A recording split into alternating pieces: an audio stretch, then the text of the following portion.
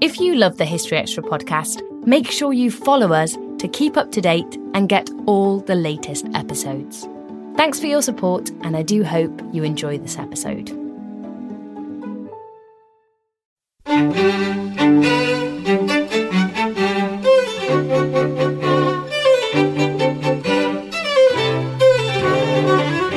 These moneyed men were viewed with some suspicion. They were thought to be rather duplicitous, a little bit shifty, always on the make. That was Anne Murphy on Georgian banking. War is the great dynamo of making kings look for more money wherever they can get it. And that was Judith Green on Henry I's finances.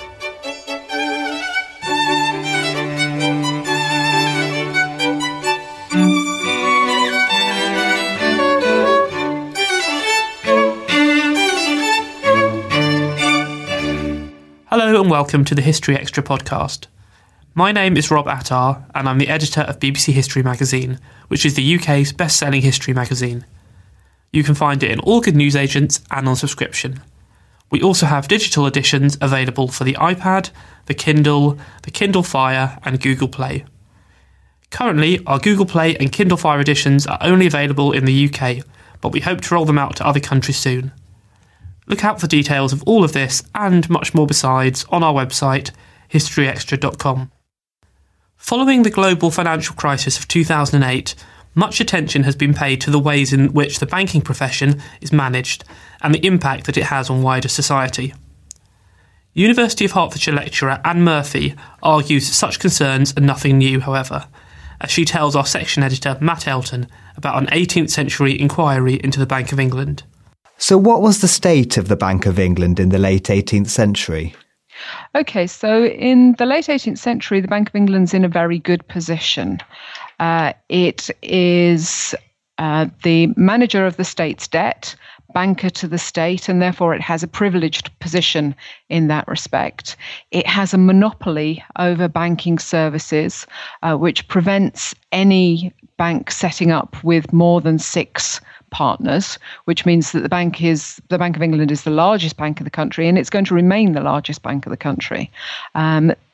That monopoly does cause it some problems. There are lots of people that object to it, lots of people who would like to be able to introduce rivals to the bank, particularly with a view to trying to make the bank more efficient and more competitive. But in general, those calls are resisted and resisted quite well. So the bank is in a very strong position. So how many people worked for the bank? There were more than 300 by 1783. The bank starts off with just 17 clerks when it opens in 1694, but that increases quite quickly. By the end of the 18th century, business is really booming, particularly business done for the state. And this requires a really complex organisation. So more than 300 clerks, mostly working in very specialised areas with a high degree of organisation and cooperation between offices being necessary. Okay. So physically, what would the bank have been like if you were to visit it in the period? I think overwhelmingly noisy and confusing. It's a big place. It's complicated to negotiate your way around. By the end of the 18th century, people are publishing guides to the Bank of England, which tell customers where to go to do the kind of business that they want to do. There's also a suggestion that it's a bit of a hub in its area of the city. Lots of people come there to do business, and this attracts people who want to ply their business in that particular area. So there's lots of suggestions to the watchmen and to the guards at the bank that they might make sure that the street sellers don't come into the environs of the bank, to keep beggars out, to be on their guard for pickpockets who tend to ply their trade in the public areas of the bank. And there's also some hints at prostitutes plying their trade in the public areas of the bank. The bank is also a tourist attraction by this point. It's in a lot of the tourist guides that are produced at the end of the 18th century. And these guides are basically telling people who come to London that the bank is a place to see and to be seen at. Sure. So, I mean, the fact that people were kind of visiting the bank in the period means they must have had a kind of an impression of bankers. How do you think they saw them? There was a great wariness about financiers in general. They would have thought of them as the moneyed men. And these moneyed men were viewed with some suspicion. They were thought to be rather duplicitous, a little bit shifty, always on the make. You were warned that if you were doing business with these men, that you needed to be wary, you needed to be on your guard. This extends really to people like stockbrokers and stock jobbers, bankers and financiers more generally. But this is very much a general public perception. And the bank's clerks themselves wouldn't have viewed themselves in that way at all. You get the impression from the report and other documents that they were actually quite proud of their jobs. And they viewed the bank as giving them quite a good position in society. Especially as they moved up the hierarchical ladder, they came to regard themselves as gentlemen. And this, of course, is incompatible with the idea that they were rather shifty and duplicitous. Okay. I mean, we have a sense of why people viewed them as such? Yes. I think much in the same way as today, there were a lot of people who didn't quite know what bankers and financiers did. There is always the sense that people who deal with money don't produce anything. And because they don't produce anything, they're viewed as ripping their customers off. You go and you borrow from a banker or a financier, they charge you interest. That seems like a transaction that is all one-sided. It's very good for the banker, it's very bad for the customer. And there's a general amount of suspicion about that as well. When it came to the stock market, the financiers were viewed as spreading rumors and creating problems in order to line their own pockets. So they manipulated the market.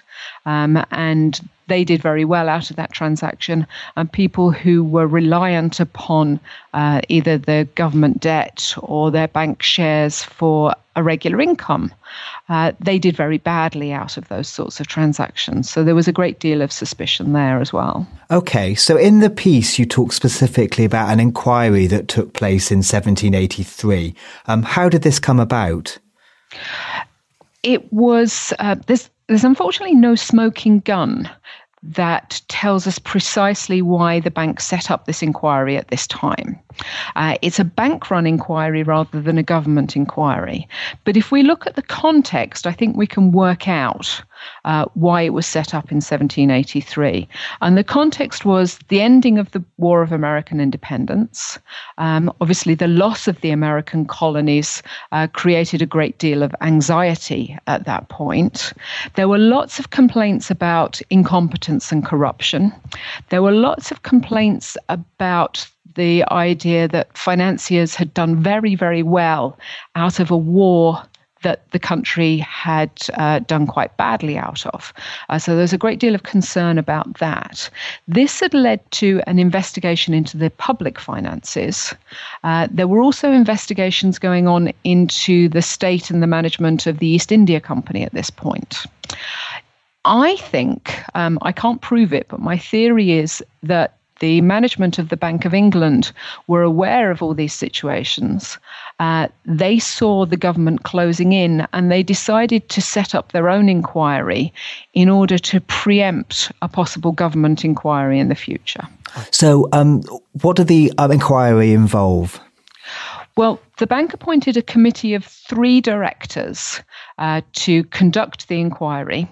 They gave those directors the same kind of privileges that the inspectors who'd conducted the inquiry into the bank, into the public finances rather, had. And that was that they could call any staff, they could look at any document, they were allowed to go anywhere in the bank, and they were allowed to ask any questions that might occur to them. So they really had full permission to investigate anything that they wanted.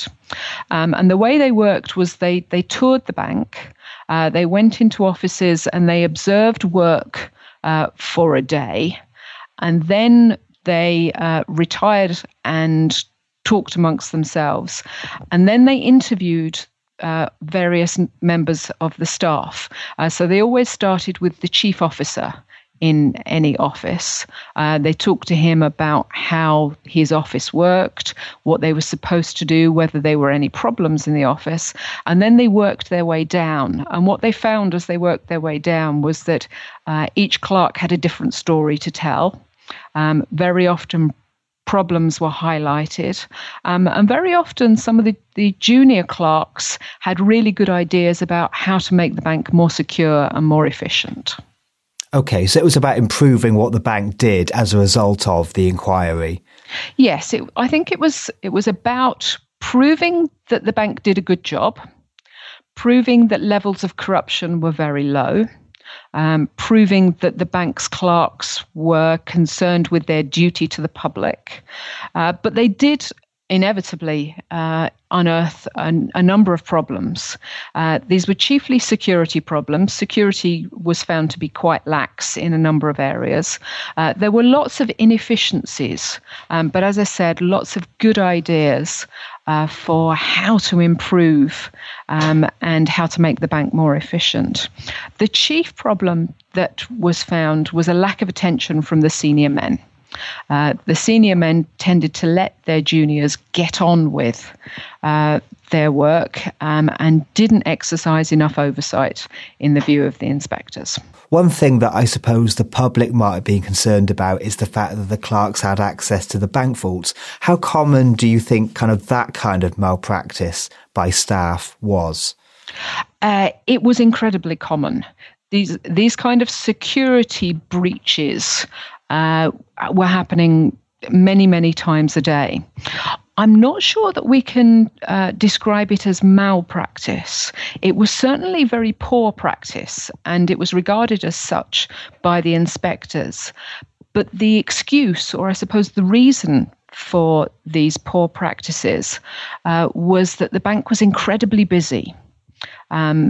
There probably weren't enough staff, even at more than 300 staff, there probably weren't enough to do the job that they were supposed to be doing. Shortcuts had to be taken, corners had to be cut in order that the bank functioned at all. And these shortcuts, I think, often involved leaving vaults open, clerks who shouldn't necessarily have had access to vaults being allowed access just because there was nobody else to do that work. The inspectors also reported on the personal characteristics of the bank workers. What form did these descriptions take? They were normally just one or two lines in the report. What tended to happen was that they would ask the senior men during their first interview, what are the men under you like? The vast majority said that the men who worked for them were extremely good, extremely competent. They didn't have very many complaints. So you get a sort of basic notion from these kind of reports that most men did well, did their business, did their jobs very well, and were very competent. The interesting point is that one of the inspectors kept a notebook as he was going round, and he made his own little notes about the men that he interviewed. And these were usually just one or two lines, but it's here that we see a little bit more detail about what the men were like. And it's here where people like Mr. Kingdon is condemned as being rather rude to the public. And you get a lot of these sort of little one or two line character summations, which offer a great deal of interest. The most interesting ones are some of the elderly men in the bank. Mr. Bolt, for example, is described as almost worn out. So no longer really capable of doing his job. Mr. Gardner, who'd worked at the bank for 39 years, was described as prejudiced to the old mould, and therefore, he couldn't be convinced to engage with some of the new innovations that seemed to be coming through. So it's very interesting from that point of view. The most well-drawn character that we have, though, is Abraham Vickery, and he's well drawn because of the way he reacts to the committee, the fact that he goes in and he immediately says, well, I'm going to tell everything. I'm going to say warts and all what my men were doing, and I'm going to be very honest about the shortcomings of the clerks who work for me. How do you think people inside the bank viewed the inquiry? I think they were quite nervous about it. I think you can see from some of the responses that the committee gets that a lot of people were observing their actions in previous offices and trying to change, trying to update their positions before the committee gets there. So you get a lot of comments saying, oh, we know you made this comment in the 3% consul's office. We've addressed that. It doesn't happen in our office now. There are some others who look upon this as a bit of an opportunity. I think there are certainly some middling clerks who look at it as a way to push themselves forward and push themselves up. There are people who come in front of the committee and give the committee a long list of ideas about how to improve things, how to make things more efficient. And there are some junior clerks who look at it as a way of voicing their grievances. There were a number of offices where the working hours were extremely long and the work very complicated. And the clerks in those offices use the committee of inspection in order to improve their working conditions. They make a formal complaint to the committee that they're not being properly compensated, and they ask the committee to take their grievances to the board of directors. So what changed as a result of the report? There's an awful lot of changes that take place. They could be as simple as just making sure that vaults are locked and cabinets are locked at the end of the day.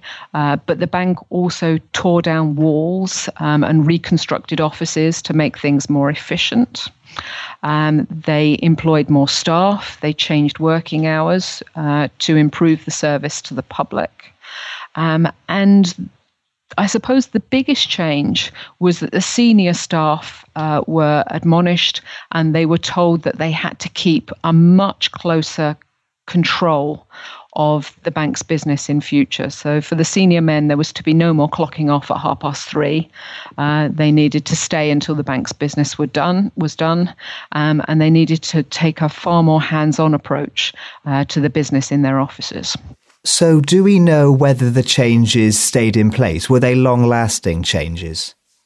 Some of them were, yes. And the longest lasting change was that the committee that had been set up was convened on a regular basis in the years that followed, just as a method of reviewing practice, making sure that clerks were doing their job properly, making sure that security did not slip. The big problem was the fact that from the 1790s and through to 1815, the bank really faced its biggest challenge yet, and that was the wars with revolutionary and Napoleonic France. During that time, public debt increased by huge amounts. The bank's business increased by huge amounts as well. The number of its clerks went from 300 to 900 over that period. And once again, shortcuts had to be taken because that was the only way of getting business done. That was the only way of serving the public. And what parallels do you think that we can draw with the 21st century banking crisis?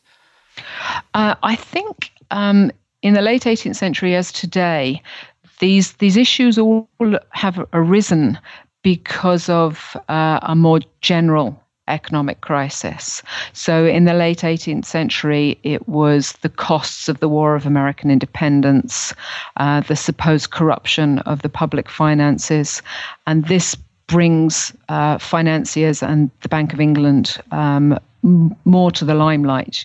There's things need to be done very clearly, and therefore the bank has to be seen to be putting its house in order.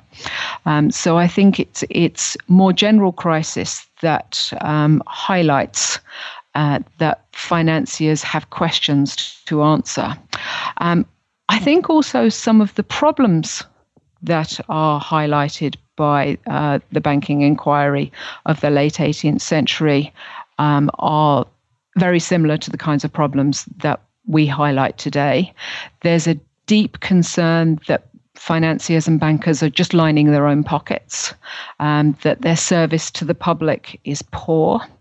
There's a deep concern about what they're taking out of their work.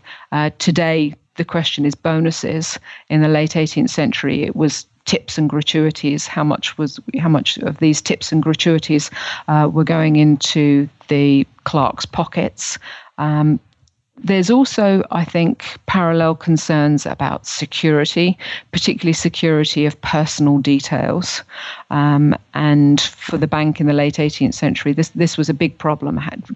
Being able to preserve the security of customers' personal details was a constant battle for them. And I think there's also one important difference, and that is that the late 18th century bankers were very confident of their place and their value both to the City of London and to the country more generally. And they say very clearly that the bank should be held with an almost religious veneration. And I doubt that there are many 21st century bankers who would like to assert the same thing about their institutions. This episode is brought to you by Indeed.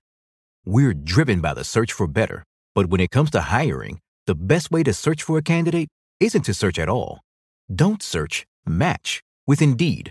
Use Indeed for scheduling, screening, and messaging so you can connect with candidates faster.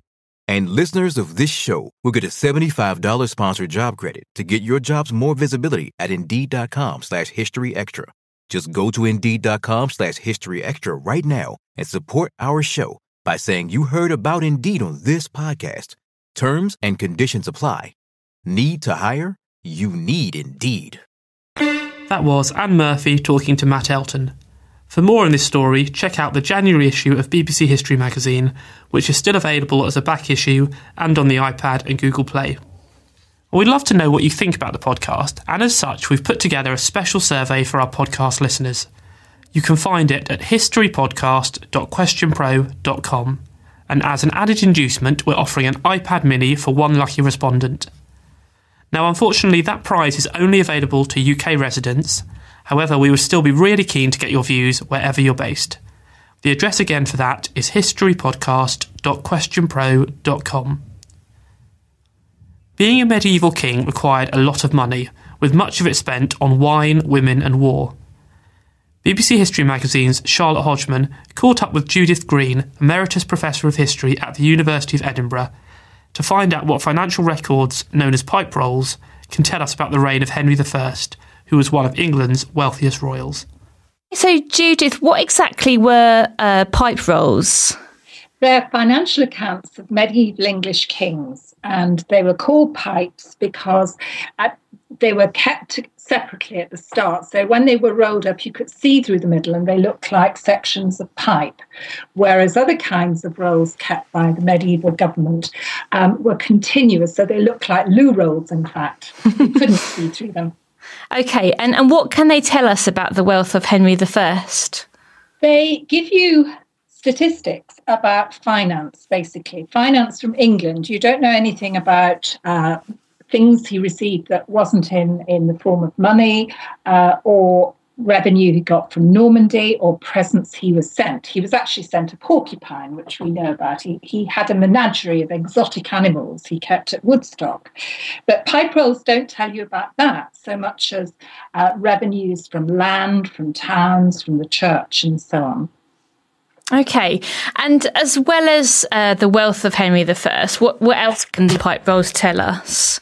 They tell you about people and their movements, and particularly the good or the not so good, actually, and great of early 12th century England, because the single surviving original pipe roll of Henry I is securely dated. So you know that the people mentioned are either alive or dead, and you get names.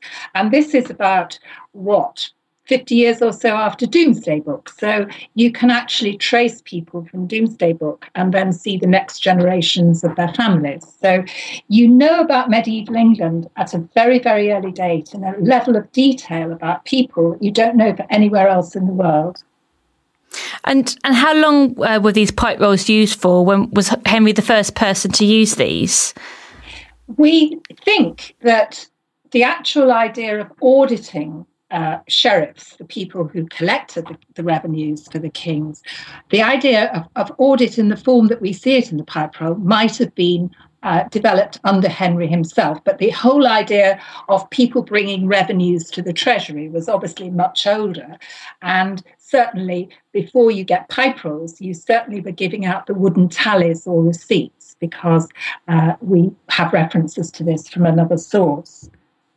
And who were the main sources of income for Henry? Still land, in the terms of what came in through the Exchequer, because that's what the Exchequer was set up to do. So the most important was land and the king's rents from towns. Then you get his revenue from the Danegeld, which is still very important in the early 12th century. And no, they weren't taking it to make the Danes go away anymore. But then the other big class of revenue for Henry was through making people pay for justice in the royal courts or to buy privileges that they wanted. They wanted to marry heiresses, or they wanted to succeed to certain lands, and you had to pay for that big time. So these were the real money spinners. Okay, and you mentioned in your feature that a valuable source of income for the king were the Jews. Can you perhaps tell us a little bit about that? Yes. We don't know that there were any Jewish communities in England before the Norman conquest, and it's usually thought, in effect, that like rabbits, which is something else that came to England after 1066, that Jewish merchants and families settled in England under the protection of the Norman kings. And the pipe roll gives you the first information of names. You can see them in London as a very big, wealthy group of people living under the king's protection, already lending money to very high-ranking nobles, but also suffering because basically the king wasn't doing this in a disinterested way. What the king was doing was stopping other people harming the Jews by fining them himself. And you get some very big fines from the Jews on that pipe roll. Fines for what exactly? There's a very peculiar entry on that first pipe roll about the Jews having to pay for a sick man whom they killed. And that's what the Latin literally says. And we don't know what that means. But there was a much more famous and horrific case in 1144 where the Jews were blamed for killing a child. But it looks as if that first entry is pointing in that direction, that already people were, because they were an alien community, were regarding them with some suspicion. Okay, and obviously that's something that's continued throughout Henry's reign. Yes, it got a lot. It obviously got a lot worse during the 12th century, and then you got the horrific massacre at York at the end of the 12th century. We think that from London, Jewish communities spread to Norwich, to Lincoln, and to other important centres like that. And you can trace their activities on the pipe rolls. But later in the 12th century, there were separate records being kept because the king was obviously very keen to protect this particular class of people because of the revenue that came to him. I mean, Henry is renowned for his wealth. What did he spend his money on? Literally, he spent it on wine and women, but mainly war. Medieval kings are not interested in the economy in the sense that David Cameron would be interested in. War is the great dynamo of making kings look for more money wherever they can get it. But war in its general sense, you not only had to pay for knights, you had to build castles, you had to pay subsidies, you used spies. Henry had a network of spies. All of that cost money, and this is what the money was spent on. And of course, only a fraction of that is ever alluded to in the official accounts, as it were, the pipe rolls. Okay, so not everything was recorded on the pipe rolls then? Absolutely not. I mean, as I say, a lot of wealth that he had would have been in gold, in gems, in movable things that simply were not recorded. This is as it were, the official audit of England PLC, what's going through the books, literally. Okay. I mean, you've mentioned a particularly interesting entry into the pipe rolls about the porcupine. Is there anything else that you found in the pipe rolls that has surprised you? Yes, I should say the porcupine crops up in a chronicler who was absolutely amazed at this animal. He'd never seen anything like it, so he put it in his chronicle. But Woodstock, where Henry had his rural palace, is certainly mentioned in that pipe roll. And very often these pipe rolls talk about the wine that's being transported, the building work on particular castles. For example, in 1130 we hear about building on the Tower, we hear about building on London Bridge. So it helps historians to build up a picture of the movement of the court. The movement of queens is also interesting, not in 1130 particularly, but in Henry II's pipe rolls. We learn a lot about the movements of Eleanor of Aquitaine and the expenses of her household. And these aren't recorded anywhere else, so it's our only source of information for that. And that's particularly interesting because you can work out when Eleanor was pregnant and where she got pregnant and when she gave birth and so on. And in a way that, because you've got precise dates and you can see the movements of people that you don't get from things like charters or chronicles. And what sort of ruler was Henry I? Do we get an idea of this from the pipe rolls? He's very keen on money. That is certainly coming through from all the chronicles. He loved stuff. He loved money in its widest sense. The more hostile reporters said he was avaricious, which is not a good thing in the Middle Ages.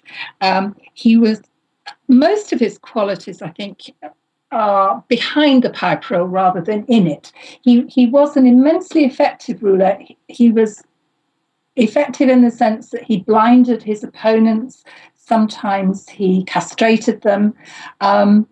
He was cruel, and some, again, chroniclers sort of say that after he's dead, usually. He's very astute. William the Conqueror, his father, was clearly a very different kind of person, hugely successful in war. It doesn't look as if Henry I was ever very keen on war, but he had to do it. And fortunately for him, he was successful when he was in battle. But it's not like his father or his elder brother, Robert Curthose, who went on the First Crusade and was great hero of the First Crusade, or William Rufus, who employed more knights than any other ruler north of the Alps, it was said. He just loved going to war. Well, Henry wasn't like that at all. He was cunning, actually, is what he was. And how long were pipe rolls actually used for?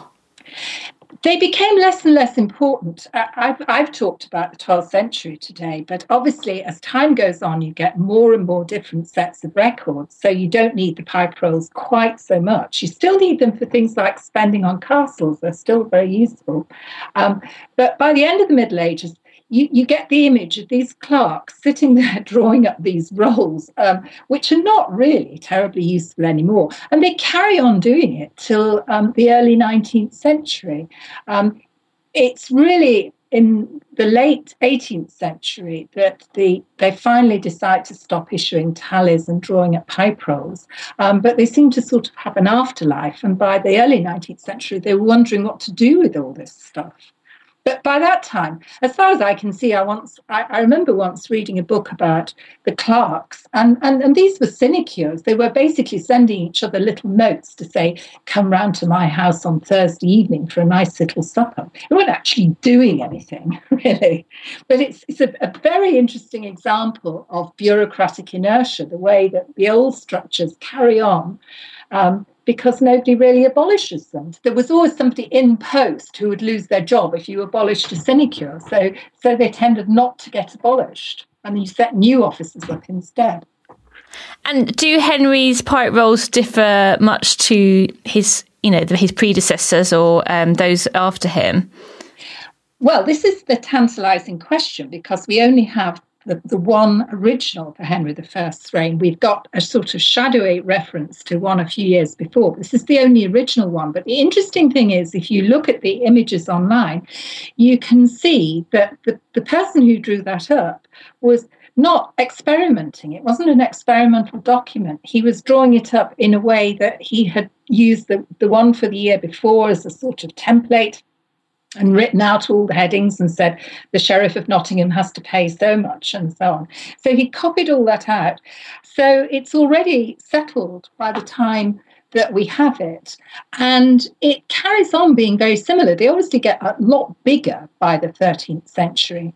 And the handwriting changes as one scribe dies, perhaps of the Black Death, and somebody else takes over. But actually they stay remarkably similar. And what do you think the value of the pipe rolls are to historians today? What can we learn from them?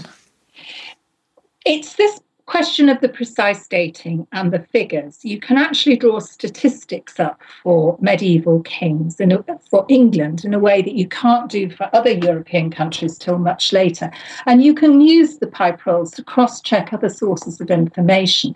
For example, we've got the anniversary of Magna Carta coming up in 2015, and there will be a lot of, I'm sure BBC History will be doing a lot about this, but you can see from the pipe rolls in King John's reign exactly how the financial burden, King John would sell anything, like all of these kings, and how that burden was falling on particular magnates. They were having to pay through the nose to put forward their family's interests, to get their children married, to secure wardships, all of that sort of thing.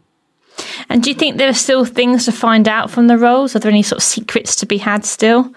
Absolutely. I think the article in the magazine shows that you can look at the 12th century pipe rolls online now, because they were printed. They're now out of copyright, so they're available online. But most of the 13th century and onward have not been published. The Pipe Roll Society is doing this, but of course there are hundreds and hundreds and hundreds. So they're all sitting there at the National Archives in queue for anyone to call up and sort of work on exactly what the finances of English kings were. That was Judith Green speaking to Charlotte Hodgman. And if you'd like to view pipe rolls dating to the 12th and 13th centuries, then visit piperollsociety.co.uk. You can also read Judith's feature on the subject in our February issue, which is out now in all good newsagents and available on the Kindle, iPad, Kindle Fire and Google Play. Well, that's almost all for this week. Do let us know what you think on email, podcast@historyextra.com, or on social media, Twitter @historyextra or Facebook /historyextra. Next week, we'll be talking about the Industrial Revolution and eugenics. Do join us for that. And in the meantime, don't forget to take our podcast survey, which is at historypodcast.questionpro.com. The History Extra weekly podcast was recorded in Bristol and produced by Jack Fletcher.